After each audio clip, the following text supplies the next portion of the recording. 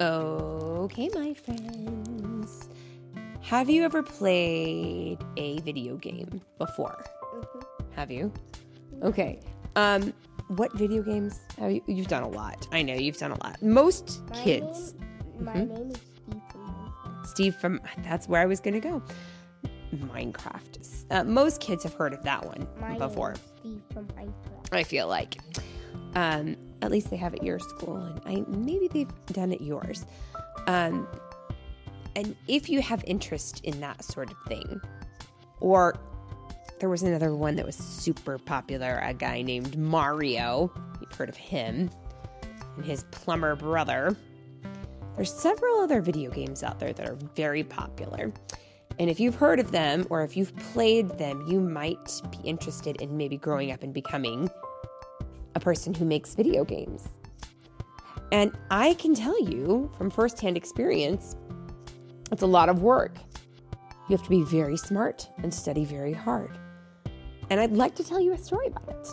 So today we will be reading and discussing The Boy Who Thought Outside the Box, the story of video game inventor Ralph Baer. This was written by Marcy Wessels and illustrated by Beatrix Castro. And it's read today by Mommy. And what's your name? Have you got a name? I already said mine. Oh, Steve from Minecraft, of course. He's a good gamer, guys. He's a very good gamer. Okay, are you ready?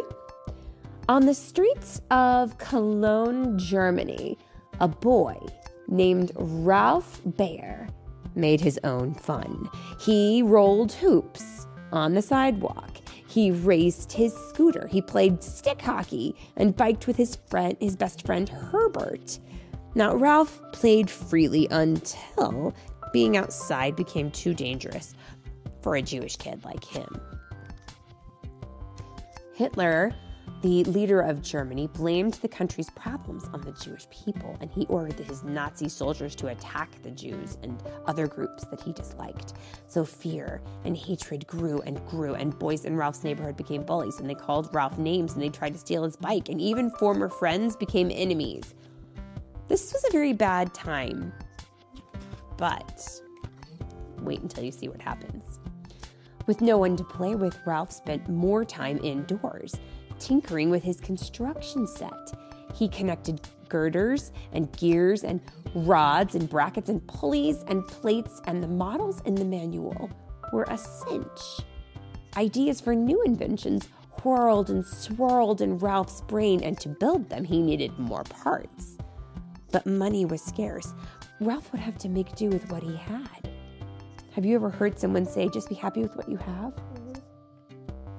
Well, how else might he use the pieces and parts around him? He loved to configure and reconfigure and to invent. Ralph was a boy who thought outside the box. Now, who do you know who likes to build things? You may... I used to have a set like that. Yeah, you did. Construction sets, and then you graduated into Lego.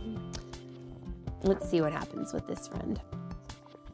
While Ralph built it with his construction set, the Nazis built walls to keep Germans in and Jews out, and Ralph's world grew smaller and smaller and smaller. At 14, he was kicked out of school because he was Jewish, but nothing could box Ralph into a corner. He kept studying on his own. He learned English and helped his family obtain visas to immigrate to the United States. In August of 1938, Ralph and his family fled Germany.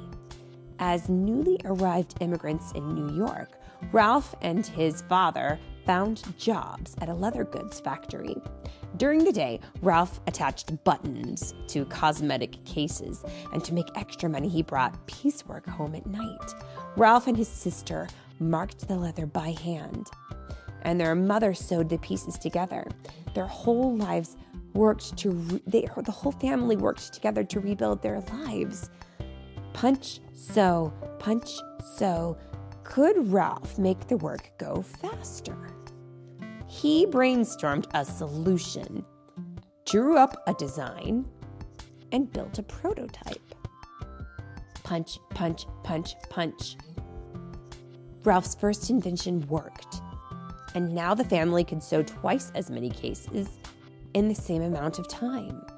So what he did was he built a machine that would punch the pieces of leather together so that he wouldn't have to sew it by hand. What do you think about that? That's cool. That is pretty cool. That's a great idea. Ralph's curiosity couldn't be contained. Radio was all the rage, and Ralph wondered how the boxes of talk and music worked. The 17-year-old boy saved up his money and took a radio repair course, and soon he was fixing radios for the entire neighborhood. Now, we don't really use radios anymore, right? We have TVs, we have Wi-Fi and Spotify. Yeah, but back then, this was their greatest form of entertainment. At the age of 21, Ralph was drafted into the army. At night, he and other soldiers longed for news and entertainment, but Ralph knew how to repair radios. Could he build one? He rounded up spare parts and started tinkering. His bunkmates shook their head. They thought it would never work. But sure enough, Ralph had the barracks swinging in no time. He made a radio out of spare parts. That's amazing! After the war, a box of sound and moving pictures captured Ralph's imagination. Now, what do you suppose that could have been? I don't know. Moving pictures.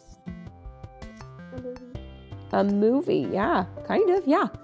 He packed up his toolbox and took the train from New York to Chicago to study at the American Television Institute of Technology.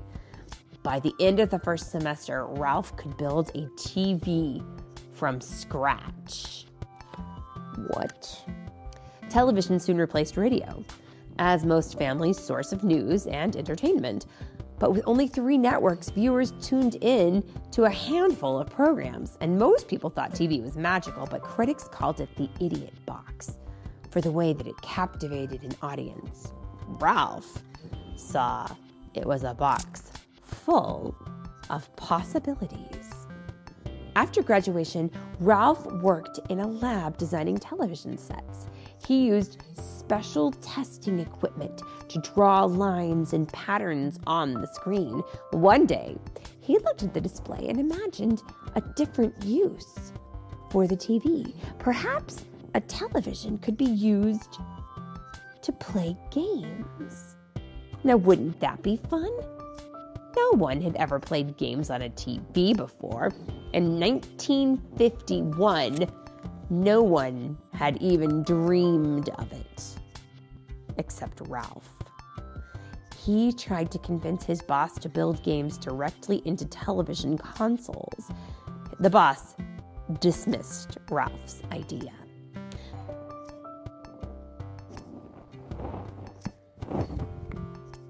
Okay. No one had ever played games on a TV before, and in 1951, no one even dreamed of it, except Ralph. He tried to convince his boss to build games directly into television consoles.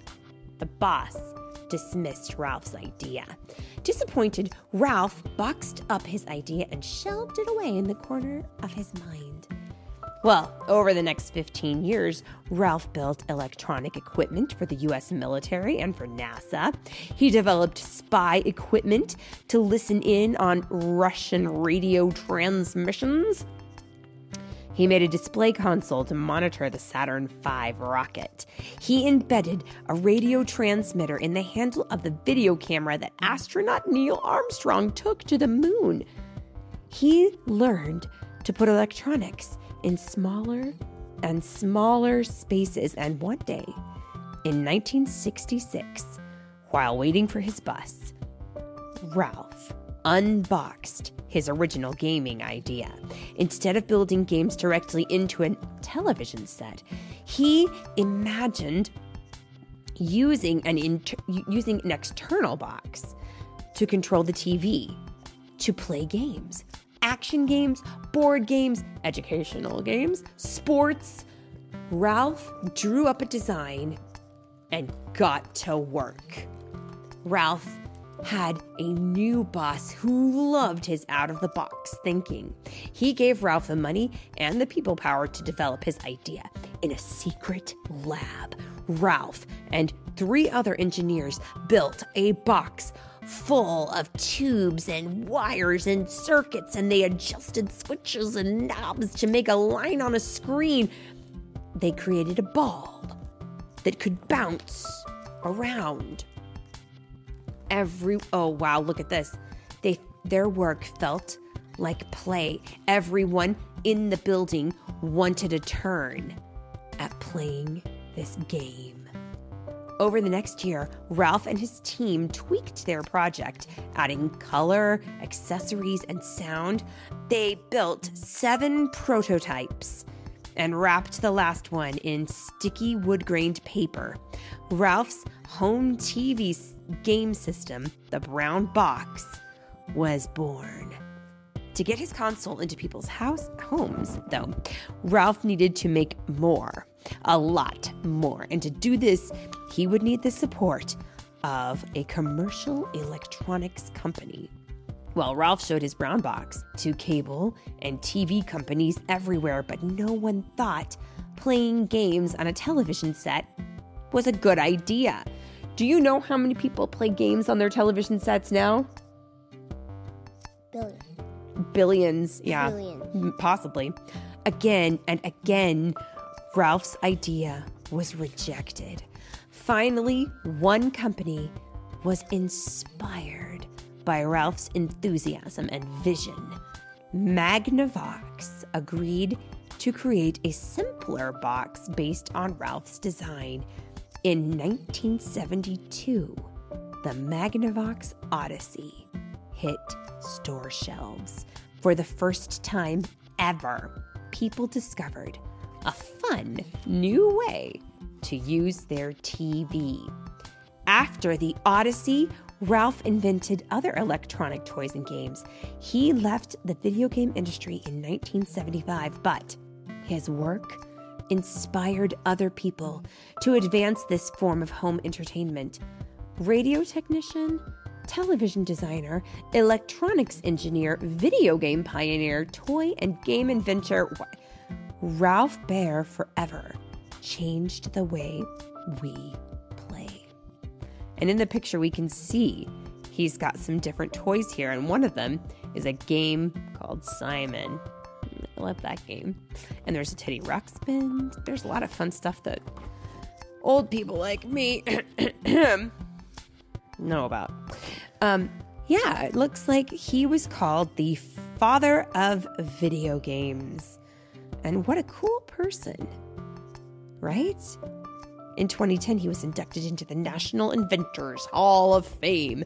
And what a cool place to be inducted into. Maybe someday you'll be an inventor. What do you think? You could invent something amazing and change the world for the better. Well, that is, say it with me, the end.